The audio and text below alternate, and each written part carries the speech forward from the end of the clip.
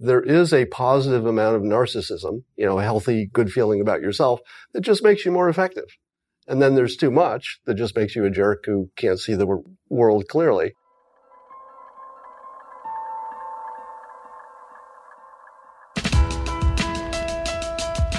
Today we're talking with Scott Adams. He's the creator of the comic strip Dilbert and author of How to Fail at Almost Everything and Still Win Big. Today we're going a little bit off track here. We're talking about persuasion skills that you can use right out of the box, but also we're going to apply them to none other than Mr. Donald Trump as a master persuader. His words, not mine. I ask him to defend that notion here, and I don't mean defend Trump, but I want to hear why he thinks that the president is a master persuader and has a grand plan. I also want to talk to him about how to spot people when they're trying to influence you, and we do a little fun back and forth jockeying during the show as well. And we're going to talk about how our mind rationalizes behavior and makes decisions, and how we can influence the decisions people make. All that and a lot more on this episode with Scott Adams, so enjoy. And by the way, if you're new to the show, we'd love to send you some top episodes and the AOC Toolbox. That's where we really open up the science of people and discuss things like reading body language, charismatic nonverbal communication, the science of attraction, negotiation, social engineering, mentorship, persuasion, networking, and influence, and everything else that we teach here at The Art of Charm. Check that out at theartofcharm.com/toolbox or in our iPhone app at theartofcharm.com/iPhone. Also at theartofcharm.com, you can find the full show notes for this and all previous episodes of the show. All right, here's Scott Adams. Thanks, Scott, for joining us here today. Thanks for having me. Yeah, you got it. You're the creator of Dilbert, among other things. I decided, okay, I'm going to check out this blog because I'll be honest, somebody who's a fan of the show said, this guy's crazy. What do you think? Was crazy the word? Crazy was the word. That's like the best thing anybody said about me this year. Yeah, this year maybe. But it was late last year. You were in your predictive mode. And the reason that people were saying this was because in large part, you had said some pretty crazy-ish sounding things about the election, and you essentially predicted a Trump victory. A year in advance. A year in advance. And my prediction was different than anybody else's in the sense that I had a specific reason for it that was different from other people's reason. Some people said, it's his policies or it's people want to change. They had lots of different reasons. I think CNN printed 24 different explanations after he won. Different pundits said, well, it was this one reason. Of course, it's never one reason. Mm-hmm. But my theme was persuasion. So I'm a trained hypnotist. I learned hypnosis when I was in my 20s. And when I saw Trump enter the stage, I saw a level of persuasive talent that didn't look accidental. He's someone who has acquired these skills over a lifetime. He wrote a book on it. The Art of the Deal is essentially persuasion in the form of negotiating. And he talks about persuasion. He talks about it all the time.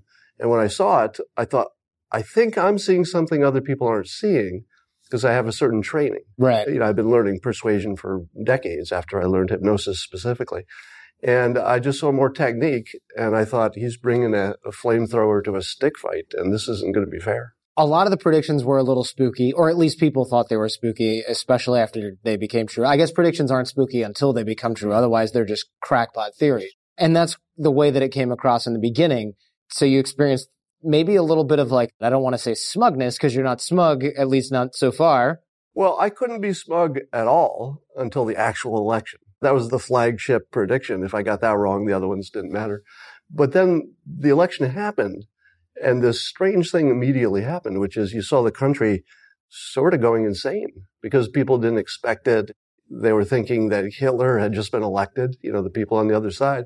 And it was a dangerous situation. I went on Periscope as soon as the election was certain and advised people to stay cool, and don't gloat. And I tried to not gloat myself for the same reason. They just don't need any more trouble. I mean, it's good enough to win if that's what you wanted as your result. Didn't really need to rub it in. So I tried to resist that. And would you say live tweet, or is it live Periscope commentary throughout the election and the debates and things like that? That must have been interesting. So I did a combination of lots of tweeting and lots of Periscopes. Periscopes, for anybody who doesn't know, it's a live streaming service owned by Twitter. So I could just turn on my phone at any moment, hit a couple of buttons, and I was, live to usually 1,000 people at a time as soon as I went on. Congrats on being one of the last people to use Periscope, I feel. I'm not sure if that's even still the king of the hill, but you're doing more YouTube stuff now? Yeah, so I'm transitioning to probably Facebook and YouTube. Great. We'll see you on there as well. I do want to say, though, a lot of people who say, well, you could have predicted Hillary or you could have predicted Trump. A lot of people predicted one way or the other. Even a broken clock is right twice a day. What makes your prediction different than just you didn't pick wrong?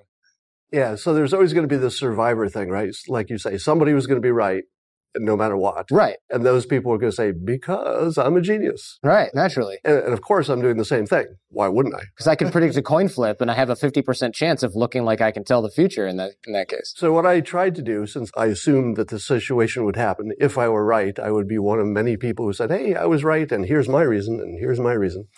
And so I tried to make a lot of subsidiary predictions along the way, so that they could see that mine were being right on a fairly regular basis when other people were less right. So, for example, when Carly Fiorina was in the debates, in the primaries, her big move, she made a big push about abortion, and she described in vivid details things I'm not going to describe for the benefit of the viewers. Sure. Just a horrible abortion went wrong scene. And I predicted at that moment, based on persuasion, not based on logic or policies or any of those things which people largely ignore. I predicted that nobody wanted in their head that image any longer than they needed it. Sure. And electing her kept it in their heads. That was the top of her polls the day that she was talking about that. And she dropped from 15% to 4 or 5% within a few weeks. Just because of the anchoring and the negative association? Well, that was my prediction. Based on such a horrible image that is now associated with her brand, she just ruined her brand accidentally. Now, I make a distinction between what I call the 2D world and the 3D world of persuasion. In the 2D world, facts matter and policies matter and all that stuff.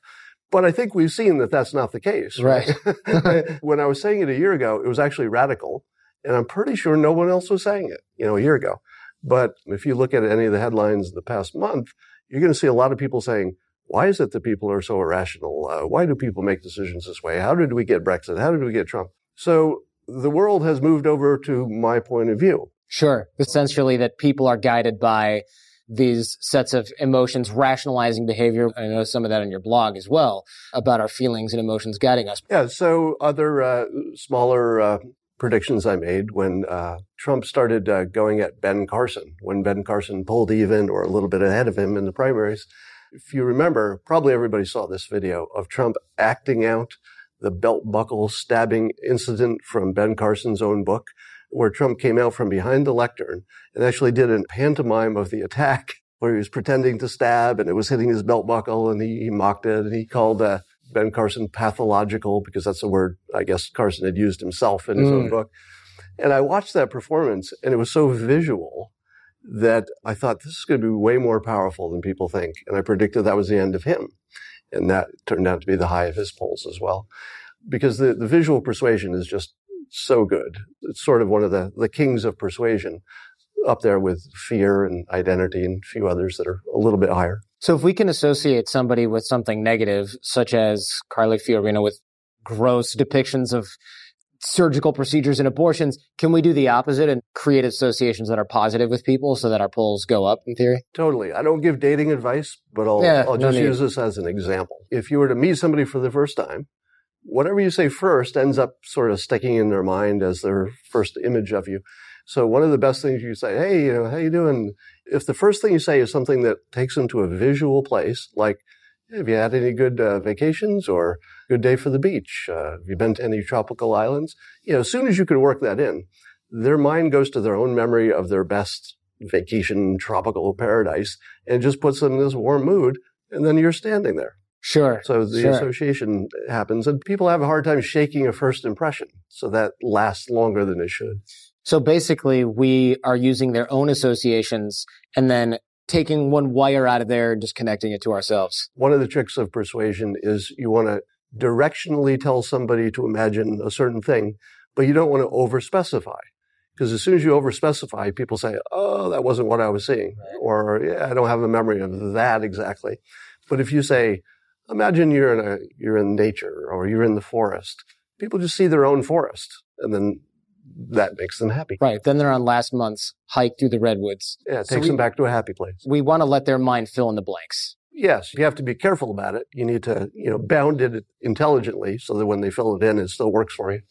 Right. Otherwise, we end up with the misuse of persuasion, which I saw this weird example of this. There's these what's the name of this? It's like regressive hypnosis therapy, where they basically are programming people to think they've been abducted by aliens. They're implanting these memories by letting people go back and associate things, but they're also adding this little creative element in there that kind of runs away in their subconscious mind. So I have done a version of that. When I was learning hypnosis, we had to practice on real people, and it was better if you charged them, because one of the things you learn in hypnosis is if somebody pays for something, they give it more credibility. Sure. And once they've given it credibility, you actually are a better persuader. They've actually given you that. So I would charge people to regress them to their prior lives under hypnosis. Now, I don't believe that people have prior lives, but they sure did. And they would describe these detailed scenarios, and they would talk in, sort of the voice of the person. At the time I was doing it, this was a long time ago, I was a young man. At the time I was thinking, well, I'm open to the possibility that there are prior lives. I haven't seen anything that rules it out, right? But after I was done with this, I definitely didn't believe, because all these people had exquisite, detailed memories that had a weird coincidence. None of them were Chinese. A quarter of the world is Chinese. Somebody out of 20 people is going to be Chinese in a prior life, but none of them were. And they were all things that you would see on movies.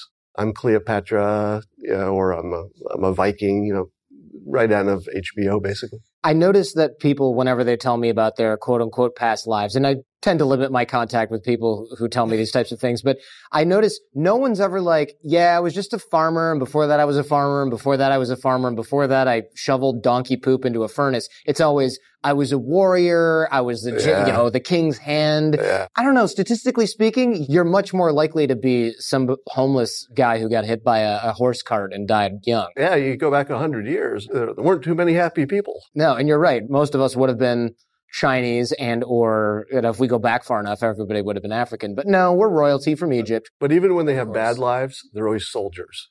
Yeah, I noticed that. With men anyway. Right. It's always soldiers. Yes, soldiers who died bravely in battle. And very few people, I don't know if anybody was a different gender. Oh, that's interesting. Well, you could do a prolonged study on that if you had all the time in the world. Maybe in your next life you can do that. You mentioned that Trump is a master persuader, that he's a hypnotist. And when you write master persuader on your blog, you're capitalizing master persuader. Is there a reason that you do that? Is that just a term that you've coined, or you? No, it's to call it out so that people can see it's a term that I'm trying to popularize, at least for Trump in particular. And you mentioned some specific examples, such as the Rosie O'Donnell comment and things like that. Can you explain that? Yeah, so the first moment when I thought to myself, oh my goodness, he's going to win, and I noticed his skill, was during the first debate in which Megyn Kelly had set a trap for him. She had a question about his past crude comments about women, which if you imagine this happening to any other candidate up there, just being asked and quoted back your own just horrible quotes, it's just a death trap. He should have been done on the first debate in the first minute. That should have been the end of it. And that's what I sort of expected at that moment. And she starts bringing up the comments he's made about women, and then he just sort of semi-interrupts her, and he says, only Rosie O'Donnell. The whole place goes nuts, and, we remember the answer, but we've already forgotten the question. Right, he made the answer so much more interesting than the question. And by the way, it wasn't even an answer to the question. Sure. It was just something he said that was sort of related. Now, what's beautiful about that is that Rosie O'Donnell is a character that the Republican base, the people who cared about the primaries, have a strong feeling about. So he immediately got emotion on his side. He was against her, then they must be on his side, right? Because they're against her. But she's also visual. Everybody knows who she is. Oh, yeah. And so you imagine her, right? So this will be a theme you'll probably hear a few more times in our time together. As soon as you can make something visual, you're already the king of the senses, right? What Megyn Kelly had were a bunch of words that we don't have a person to put to, it's just sort of it's an abstract concept. Abstract. He just moved that off the page with this perfect visual, emotional, attracting reference. And I literally stood up. I just said, okay, that's not normal. Right. That's the best you've ever seen anybody handle any question, a hard question. Because if you get that cannon aimed at you from Megyn Kelly and you start going, well, I meant it in this context and this other thing is taken out of you're just digging. You're just continually digging a nice little grave for yourself with these words lining the sides. But instead, he took the cannon and he twisted the barrel around and basically aims it at Rosie O'Donnell, a common target for his own base. And everybody just goes, roaring with laughter, and they forget about everything that came before that because he managed to just dodge that. And then he used it as his platform to talk about political correctness. And I have to admit, when I first heard him talk about that, I thought, well, people have been talking about political correctness forever, and it's never really gotten any kind of purchase. But he made it such a brand that you sort of almost wanted it and expected it. If you were a Trump supporter, you just wanted him to be politically incorrect. It was just more fun after a while. He likes to obviously attack the media, but he does it in a way that's not just, well, this journalist, this, that, and the other thing. He really does aim specifically at credibility targets. So he'll say something like, check your facts, and then he'll name the person. So now you're associating, in a way, that person with, well, they don't do their homework, even if it's completely unfounded. By the way, I have adopted that very phrase, the check your facts thing, because on Twitter, often people will say, hey, you said blah, blah, blah, and it'll be just something I didn't say or anything. I used to try to correct it. Right. Like what we said earlier, as soon as you start explaining, somebody immediately says, you're backpedaling. Mm-hmm. You can't win. I'm not backpedaling. I'm just explaining what you got wrong. So instead, I say, check your facts. And it just ends the conversation just so perfectly. Because all they can say is, I did, and you still said that. But by then, you're calling on someone else, or there's another part of the conversation. Life has moved on. Yeah, exactly. The same thing with fake news. It's constantly saying, fake news, fake news. Is this just a matter of say it enough times and people start to believe it? Well, first of all, I believe he flipped around the attack, which you see him do. So the fake news was really aimed at the Republican side with their literally fake news where somebody just made up stories. When he's talking about it, a little more often it's something out of context, that sort of thing. It still ends up being fake because if you leave the context out, it's the wrong message. And I think he does it strategically, and he does it to lower the credibility of I would call them the opposition media, because they're definitely not there to help him. No, that's definitely true. And I think they're also pretty pissed that he's treating them the way that he's treating them, and they're pissed that he won in the first place, which is understandable from their perspective. Why not just go with Occam's razor on some of this Trump stuff? Whereas people say, well, look, if you think about it this way and you look at it that way, then it's really skilled and it's really clever. What about the Occam's razor explanation, which is, nah, he's just a jackass? That wouldn't explain his consistent success all the way through. He went from nothing with no experience to president of the United States. You don't do that by being a jackass that just is fun to watch on TV. Firing it, ready, fire, aim type situation. Yeah, there are just too many things that he did right. If you even look at the things that people say he did wrong, the chaos and whatever, if you look at the people he fired and when he did it, first he had Corey, right? Corey Lewandowski. And Corey had some issues with, touching an elbow of a woman in public or something.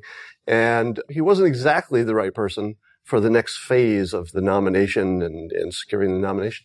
He fired his friend who got him that far and did probably an amazing job for that phase. He was the right person, scrappy street fighter kind of personality. Then he got Paul Manafort, who was, the smooth operator, got him through the convention. And then he went with Kellyanne Conway to close it. So a lot of the stuff that looks like, what's wrong with him? He can't keep his staff together, or whatever criticisms people are making, they all seem to work. You can very easily find the business reason that any of this happened. I'm not saying they didn't make mistakes, because it's a long, long process. They do a lot of stuff. He made his share.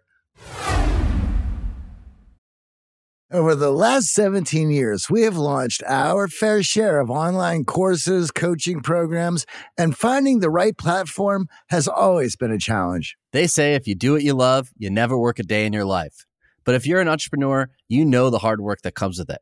That's why you need Kajabi. Kajabi makes it easy to run your entire online business from one platform so you can focus on what you love, creating. Kajabi is the ultimate all-in-one platform that helps creators and entrepreneurs build successful online businesses by unlocking predictable, recurring revenue. No matter your niche, Kajabi makes it easy to turn your skills, passions, and experiences into enriching online courses, exclusive membership sites, subscription podcasts, thriving communities, personalized coaching, and more. The best part? Kajabi doesn't cut into your revenue because everything is owned and controlled by you. So keep 100% of what you earn. And with Kajabi, you also get robust analytics, easy payment options, email marketing tools, and customizable website templates, all built in. You don't even need a huge audience to make sustainable income. There are thousands of creators on Kajabi making 6 and 7 figures with less than 50,000 followers. Right now, Kajabi is offering a free 30-day trial to start your business if you go to kajabi.com/charm. That's KAJABI.com/charm. Go to kajabi.com/charm and join the creators and entrepreneurs who have made over $7 billion. Lennon and McCartney, Jagger and Richards, Watson and Crick, AJ and Johnny. What about the perfect duo when it comes to growing your business? Well, that's you and Shopify. That's right, Johnny. Shopify is the global commerce platform that helps you sell at every stage of your business. From the launch your online shop stage to the first real life store stage, all the way to the did we just hit 1 million orders stage? Shopify is there to help you grow. Whether you're selling your own fire merch or promoting your productivity programs, Shopify helps you sell everywhere. From their all-in-one e-commerce platform to their in-person POS system, wherever and whatever you're selling, Shopify's got you covered. Shopify helps you turn browsers into buyers with the internet's best converting checkout, up to 36% better compared to other leading commerce platforms. And sell more with less effort thanks to Shopify Magic, your AI-powered all-star. What I love about Shopify is no matter how big you want to grow, Shopify gives you everything you need to take control and take your business to the next level. In fact, Shopify powers 10% of all e-commerce in the U.S., and Shopify is the global force behind Allbirds, Rothy's, and Brooklinen, as well as millions of other entrepreneurs of every size across 175 countries. Plus, Shopify's award-winning help is there to support your success every step of the way, because businesses that grow with Shopify. And AJ, you don't have to just sell your stuff anymore. With Shopify Collective, you can curate products to sell from the brands that you love, giving your customers more variety and your business more sales. Shopify is your no excuses business partner. Sell without needing to code or design. Just bring your best ideas and Shopify will help you open up shop. Sign up for a $1 per month trial period at shopify.com/charm. Go to shopify.com/charm now to grow your business, no matter what stage you're in. Shopify.com/charm.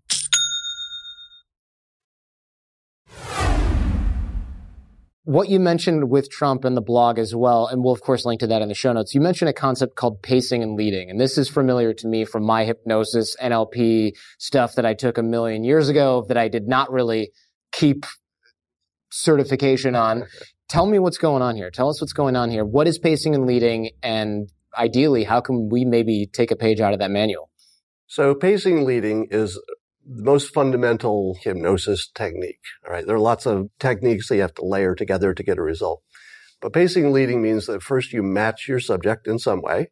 For example, I'm matching you right now. Was that an accident? Did you do that or did I do that? No, you did that. Okay. Because I paced you earlier, but that's another story. So you match somebody either physically or the style of their talking. It could be emotionally you're matching them. So you're matching them in some way that they recognize as, hey, you're one of me.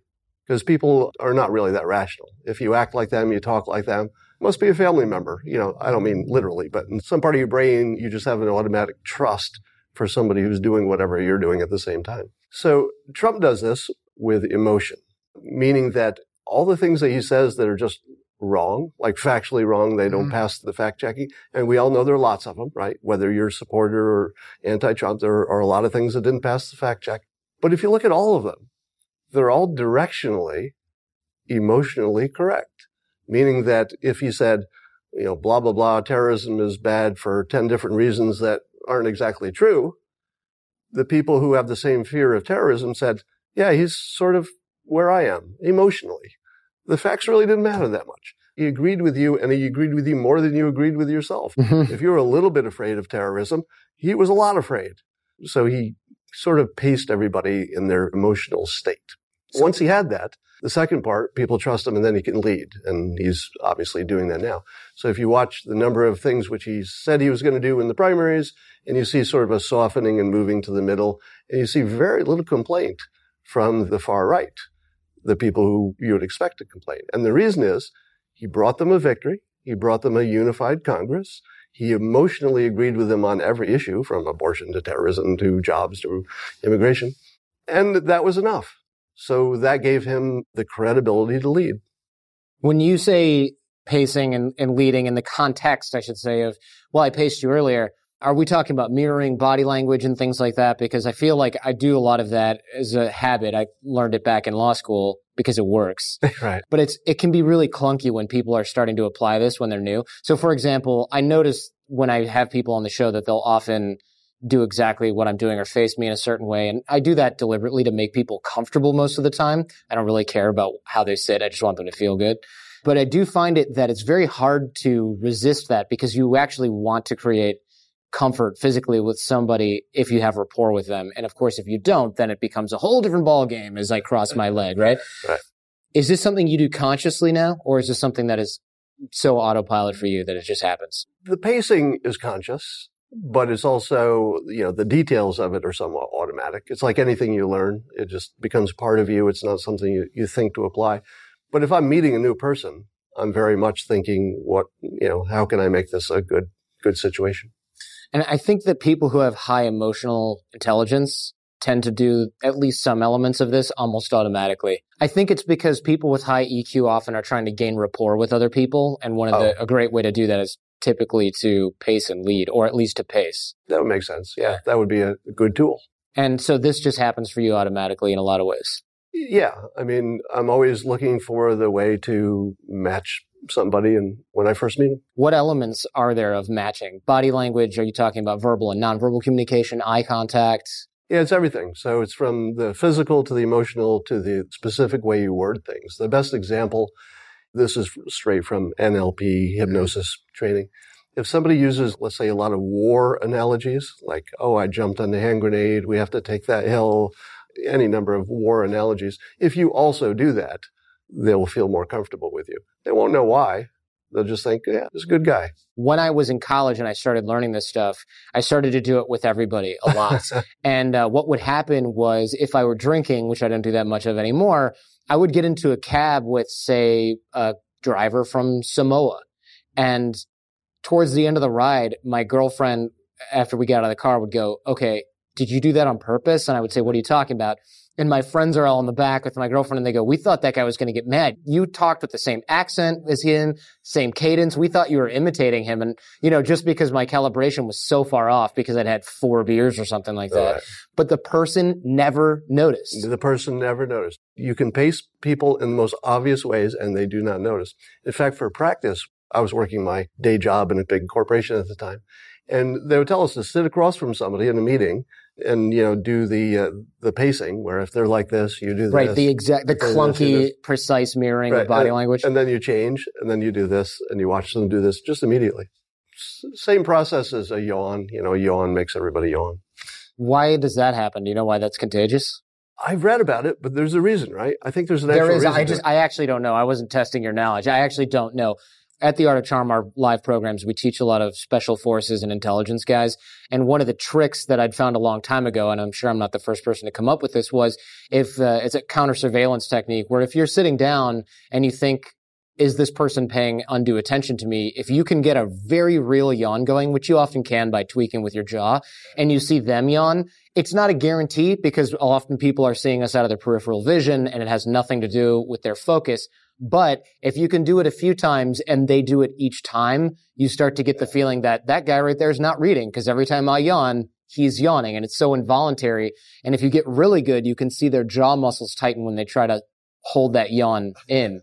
And that's been pretty effective, at least in some scenarios, or it's just a good gimmicky thing to teach. But we've had good results with things like that. So I love your example of watching the jaw tighten. One of the things you learn from hypnosis, and apparently you learned the same stuff, is a detailed observation, looking for very small changes in skin tone, muscle tone, posture, and all those things.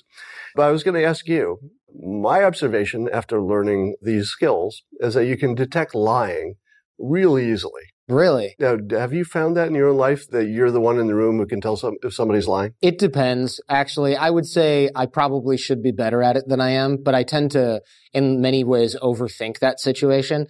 When I finally get my conscious mind out of the equation as much as possible, then I'm much better at it.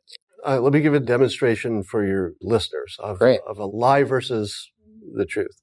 So ask me twice, are you the murderer? And I'll give you 2 different answers and see which one is obviously the lie. So ask me if I'm the murderer. Are you the murderer? where do you get that information? Who told you I'm a murderer? All right, now ask me again. Are you the murderer? What the hell are you talking about? No, I'm not a murderer. I don't even know what you're talking about. Which one of those was the lie? Well, this is all dependent on whether or not you've actually killed someone. Yeah, right. So let's assume you haven't. I would say the second is the most authentic, more immediate reaction. Yeah, so the person who says, what is your evidence, is always the liar. Because if you have good evidence, then maybe they have to confess, and they better just do it in the best possible way, or just start running. And if you don't have good evidence, maybe you just got a lucky guess and they can stick with their lie. So the liar always asks you about the source of your evidence. The person who didn't murder anybody doesn't need to ask because there was no evidence. Right. Or they assume the justice system will prove me innocent because that works every time. That works every time. I think that there's a lot of truth to that. I'm sure some people are better liars than others. We know the body's really, it's tough to get your body to lie in concert with your mouth. Right. People who do that well win awards on stages in front of millions of people. Right. My old boss who taught interrogation to police and military gave me a really good trick, which was if you ask somebody who's guilty what should happen to the person who gets caught perpetrating a particular crime, they usually start rationalizing, well, it depends how badly was the person beaten up, because if they just got their stuff stolen and they weren't hurt, then maybe we're a little more lenient. Whereas the normal innocent person just goes, I don't care, hang him, shoot him, I don't give a crap, because it has nothing to do with them. It has nothing. And they know it. So their emotional reaction is total indifference or super harsh punishment because they're not that kind of person. Can you imagine being that guy's kid? Yeah. It would just be terrible. Yeah. It would be tough. He was a parent. Yeah. So I'll have to get back in touch and see how his now teenage kids are doing or if they've since been locked in the basement for life. So pacing and leading involves matching people, creating a bond with them. Can you give us some examples of Trump doing this in things that we've seen or will be able to see on YouTube? Yeah, primarily the emotional stuff. So he goes hard on the immigration thing because people are afraid, hard on terrorism because people are afraid of that. But he'll also quickly change if he needs to, if he's made a mistake. Like he said something about abortion, maybe should be a penalty for the woman who seeks an illegal abortion. And, if you didn't know anything about politics and he was new to it, right? It was almost reasonable because he was just thinking, well, people who commit crimes, they should be punished. But it turns out that is a special case in which it just makes more sense that the doctor is the only one you punish. So he'll sometimes change. But when you see him with his extreme, anchor, I call it, his extreme emotional anchor, he's getting everybody to not only imagine the extreme so that when he moves to the middle, it doesn't look so extreme. He does that all the time. And he talks about it. He says, I do that. But it's also emotionally bonding with people. So really every one of his policies has an emotional hook to it. How is it different from just flip-flopping, right? Because if he's pushing us in one direction and then goes, actually, just kidding, we're going to go over here. If it's not somebody who's a master persuader or a hypnosis-trained person, it just looks like they're changing their mind because it's convenient. Maybe there's an example that I can't think of, but with Trump, I've only seen him on the far end of the spectrum and just sort of move in the spectrum. I've never seen him go to the other side. Is there an example of that? I should have come armed with one. I think I was mostly looking at things like the wall. Well, maybe we'll do a fence. No, we're going to have a wall now. I mean, it just keeps constantly bouncing around. Well, let's talk about that. This is one of my favorite examples, the wall. So when he first started saying wall, wall, wall, everybody said, it can't be a solid wall the entire way. Maybe some fences and drones and water hazards. Sounds like a mini golf course. Yeah. And at one point he said that, it might be different solutions in different places. But he rapidly and wisely went back to the incorrect statement that it's going to be a wall. And here's why. The incorrect statement makes you talk about it all the time. And the stuff you focus on just becomes more important to you because it's the only thing you've been talking about. So this whole wall thing, the whole immigration thing, before he ran, I didn't even know it was a big issue. I thought it was an issue, but not really the biggest one. But now it feels like it's the biggest issue just because he made it so. It's so important in our minds.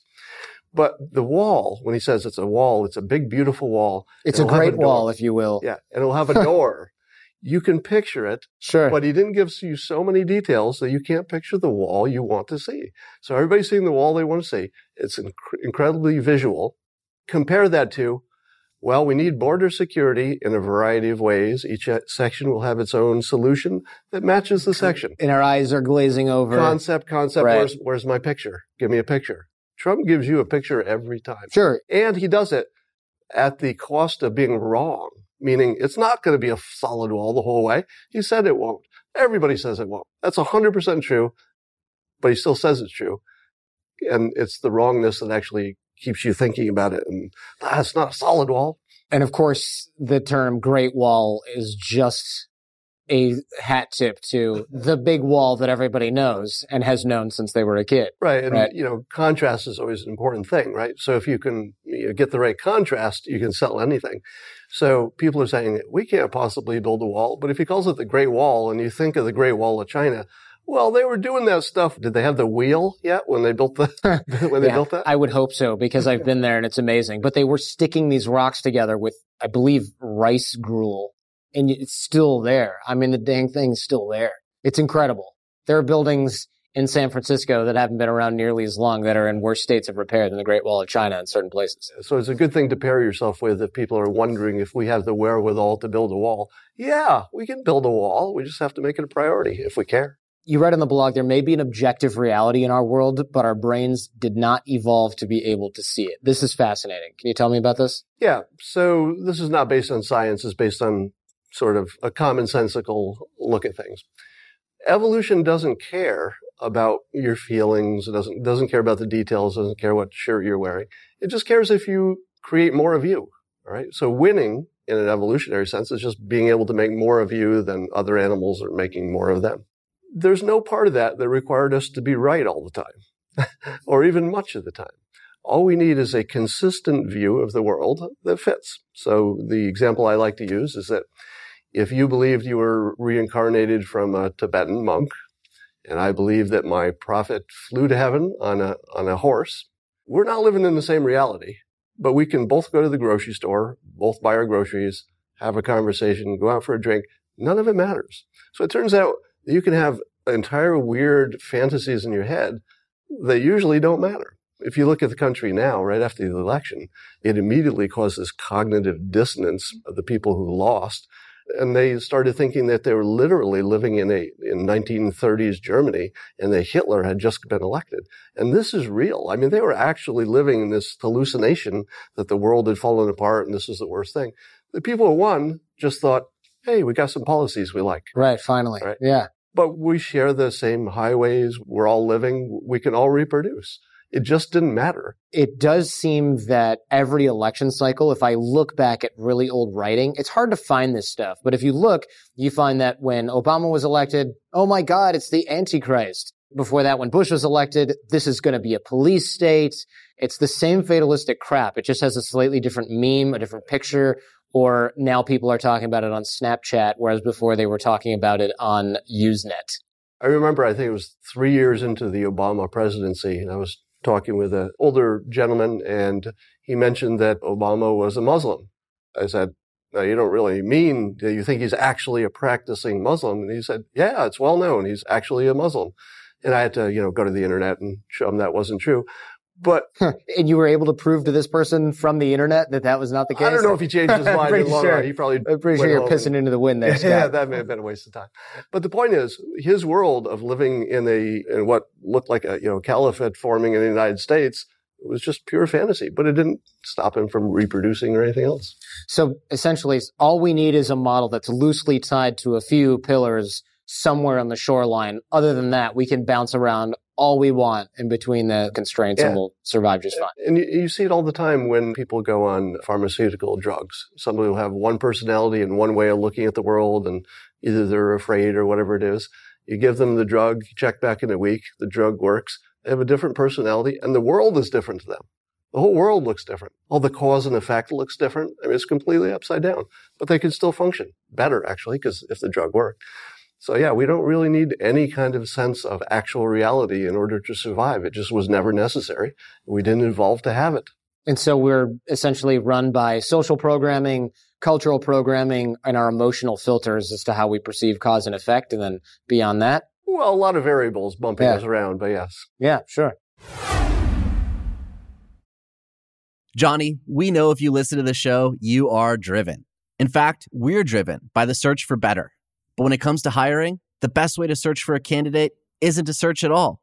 Don't search, match with Indeed.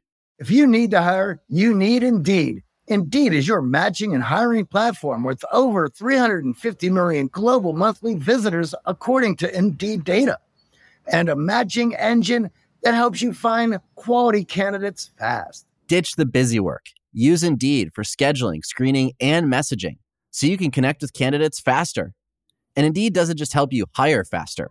93% of employers agree Indeed delivers the highest quality matches compared to other job sites, according to a recent Indeed survey. We have hired a lot of team members over the last 17 years. Going through endless resumes, well, that's a time sink. But you know what else is a time sink? Interviewing endless people, because they're all going to give you the best face forward. That's why we love Indeed, leveraging over 140 million qualifications and preferences every single day. Indeed's matching engine is constantly learning from your preferences. So the more you use Indeed, the better it gets. Join more than 3.5 million businesses worldwide that use Indeed to hire great talent fast. And listeners of this show get a $75 sponsored job credit to get your jobs more visibility at Indeed.com/charm. Just go to Indeed.com/charm right now and support our show by saying you heard about Indeed on this podcast. Indeed.com/charm. Terms and conditions apply. Need to hire? You need Indeed. Also, at the bottom of your blog post, every post says, you might enjoy reading my book, either because you vote or you don't, or you might like reading my book because kittens are so cute. Is this the copy machine effect where you just use the word because and then everything after that is irrelevant? Yeah. Yeah. So the copy machine effect, you're referring to Robert Cialdini's book, Right. Influence, in which he talks about when you use the word because, it almost doesn't matter what you say after because people register it as a reason. And if you had a reason, well, I guess I'll give you what you want. You had a reason. So yes, I actually have been using nonsense reasons because I talk about that effect in my blog. So the people who get there know exactly what I'm doing. So it's both funny to them because they see it in context, but it also works. People have been telling me that, damn it, that actually worked. I bought Sure. your book because of that. So I tested the copy machine effect, and it's disturbing how effective this thing really is. I did it in the exact same context. Well, sounds coffee machine or copy machine. I went to Chipotle, which is the modern day coffee shop, Kinko's, whatever. Hi, can I cut in front of you because I have a scooter? I literally just had a manly Razor scooter with me. And oh, sure. And very few people go, why would that affect the need for you to get in? I think one person went, what does the scooter have anything to do with it? And I just went, I'm just kidding. And then he went, what? I'm trying to figure out. You can go ahead of me. I just wondered why the scooter has anything to do with it. So it still worked. It still worked, even though the guy went, scooter.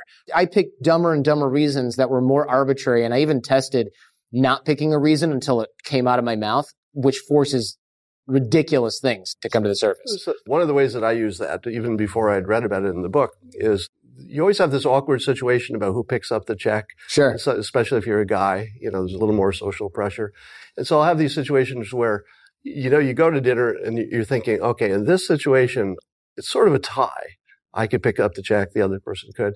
Sometimes you want to be the one who picks it up because it's better to be the one who does than the one who didn't. Yes. If it's sort of a tie. Definitely. You just feel a little better. And so here's the way I always win the tie. I will come up with a fake because before dinner. It'll be something like this. I'll pay because you drove.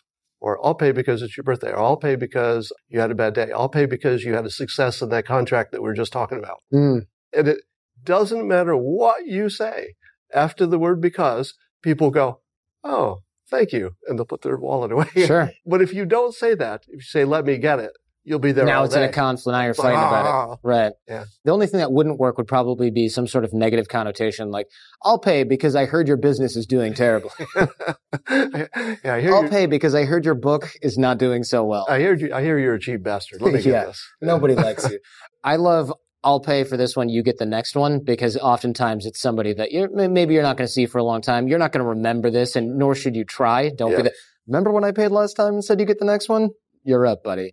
But I love the copy machine effect, the because technique, if we can coin that. Right. It's so representative of what our minds do, which is just kind of accept any reason given to justify the previous request. And this is almost universally applicable. Yeah, that one and the McGurk effect, you may be familiar with that. I don't know. If not, I'll tell you about it, are the two things that are simplest to explain with the most profound, changes your life forever. So the McGurk effect, if I'm saying it right, is the observation that, I'll just tell you what the experiment was. They have somebody just say the words ba, ba, ba, B-A-H, like a sheep. and they just show the lips going ba, ba, ba. Then they keep that tape on, the same words, ba, ba, ba, except they do a close-up of the same person's lip, except he's forming the letters that would have said fa, fa, fa, fa. Your brain instantly translates ba to fa in real time while you know it's a trick, while you know that the word is ba, they tell you. And all it is the visual completely changes your sensation to a hallucination. And it's instant. And you can go back and forth as many times as you want. As long as you're showing the lips going fa, fa, fa, you'll hear fa, even though that's not what it is. And when you see that, you can't unsee that.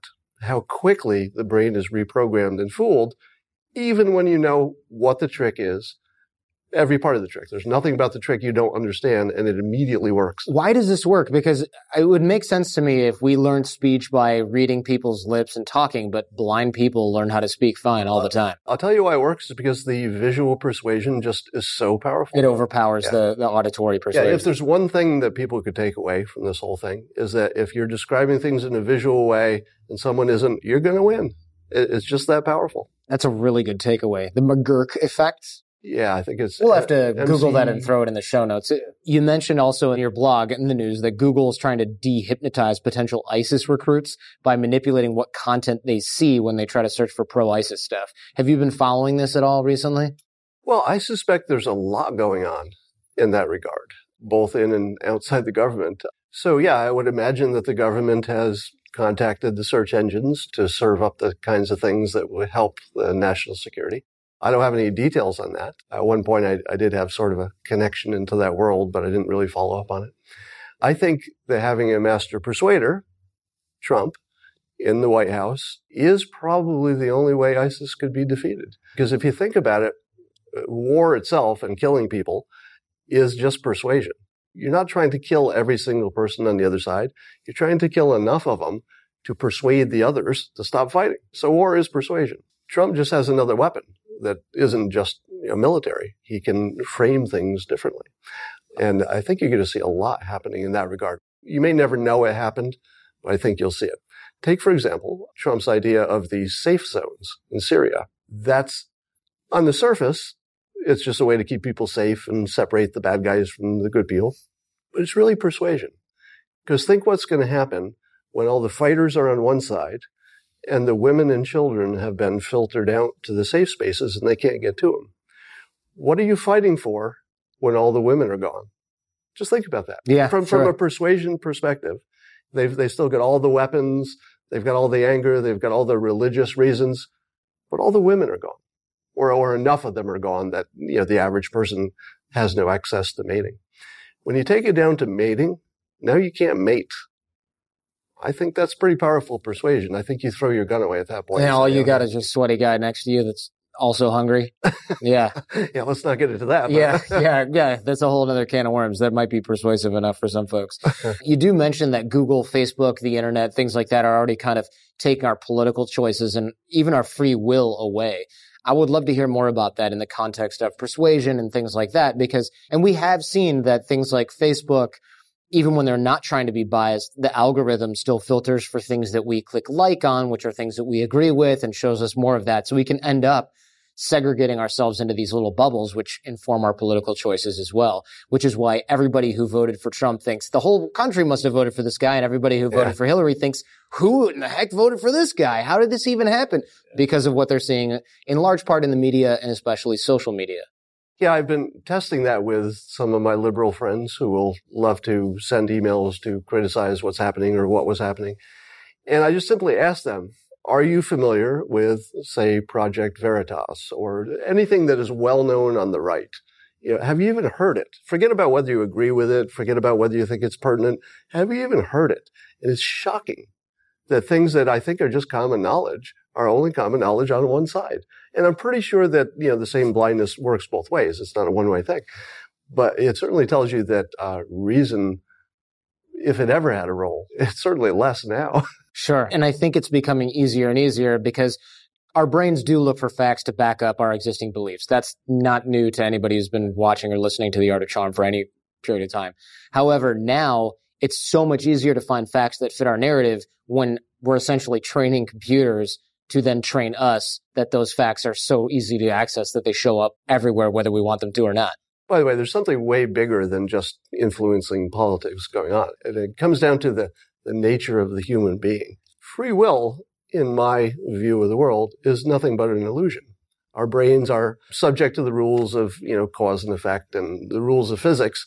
So a certain number of inputs for a certain condition at a certain time is only going to give you one output. We have an illusion that we're deciding things, but science has also done a pretty good job of showing that that's not the case. In fact, our rational faculties don't even fire until we've done things in some cases. That's a recent discovery, is it not? I was reading a lot of news about this in the past couple. Now we're both straightening up. Yeah. These damn chairs. Or you're very persuasive. I went first. I'm just. No, I know you did. That's why I had to call it out, because I'm like, dang, that looks more comfortable. But now everyone's going to think I did it because you. We've seen a lot of brain science recently where they're actually able, through, I think, fMRI, to find that they can predict within a few milliseconds or seconds before somebody does something that their brain had already decided subconsciously to take that action.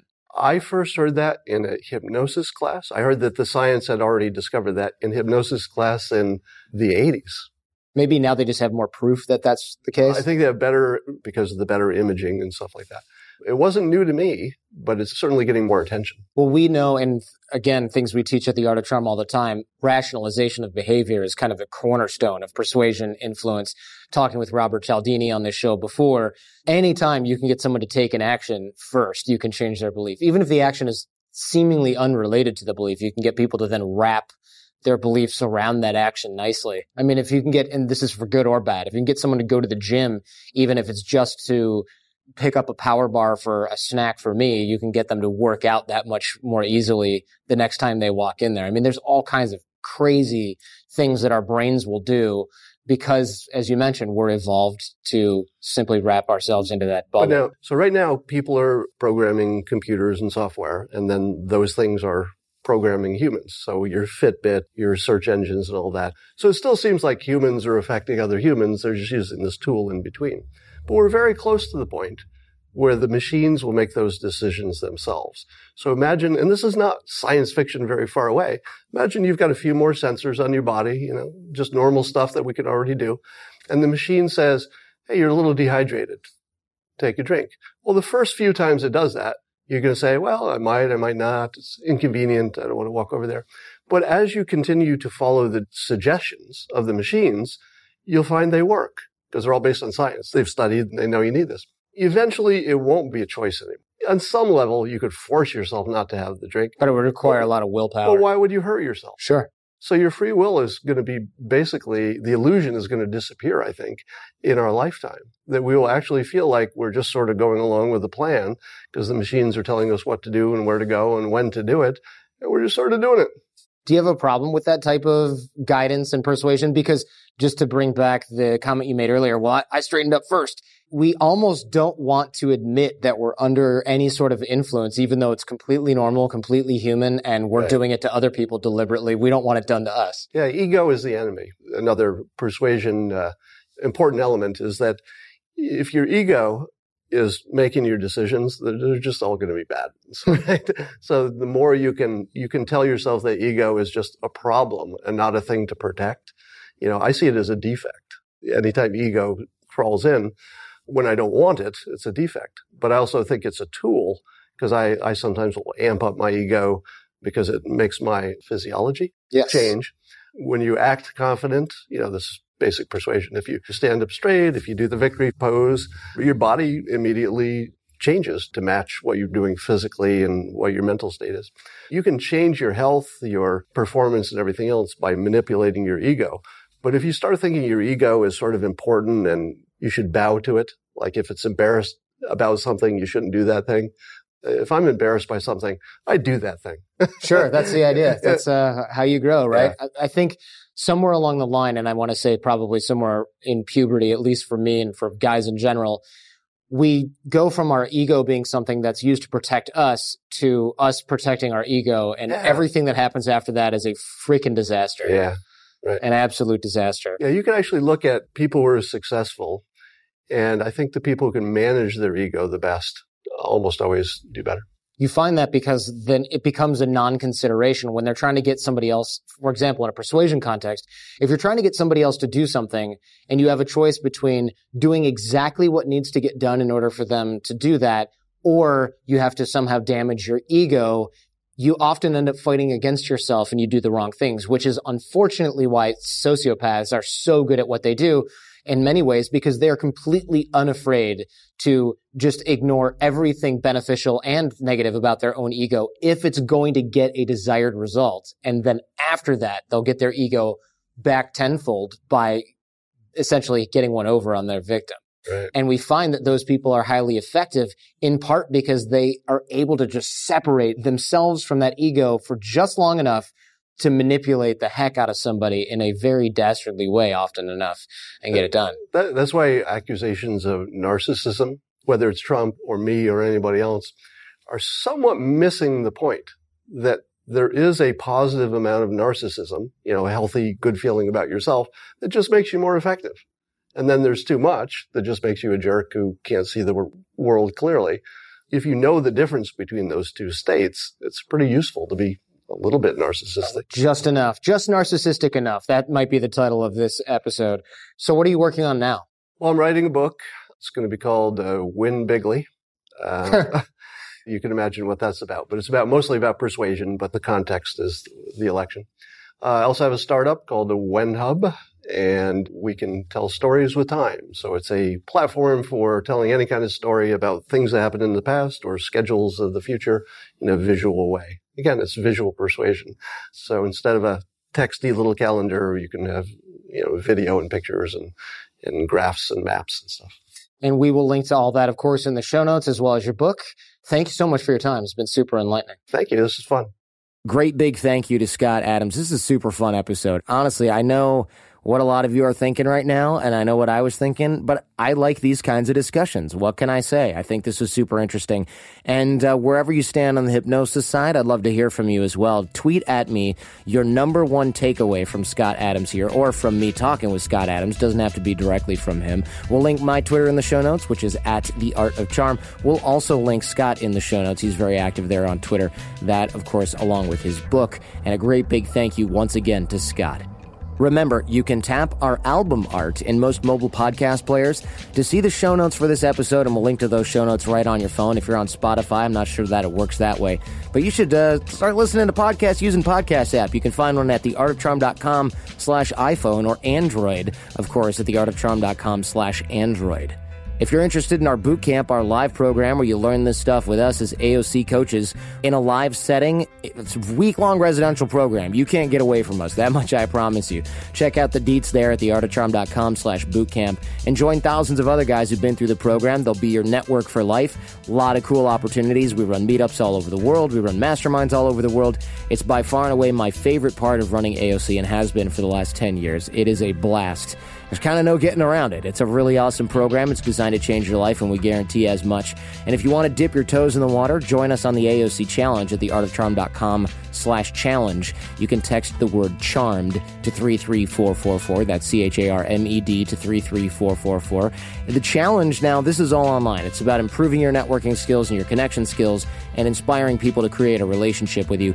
And we'll send you that fundamentals toolbox that I mentioned earlier in the show. That includes a lot of practical stuff ready to apply right out of the box on reading body language, charismatic nonverbal communication, the science of attraction, negotiation techniques, networking and influence strategies, mentorship, persuasion tactics, and everything else that we teach here at The Art of Charm, both on the show here and at our boot camps. I'm also doing regular videos with drills and exercises to help you move forward.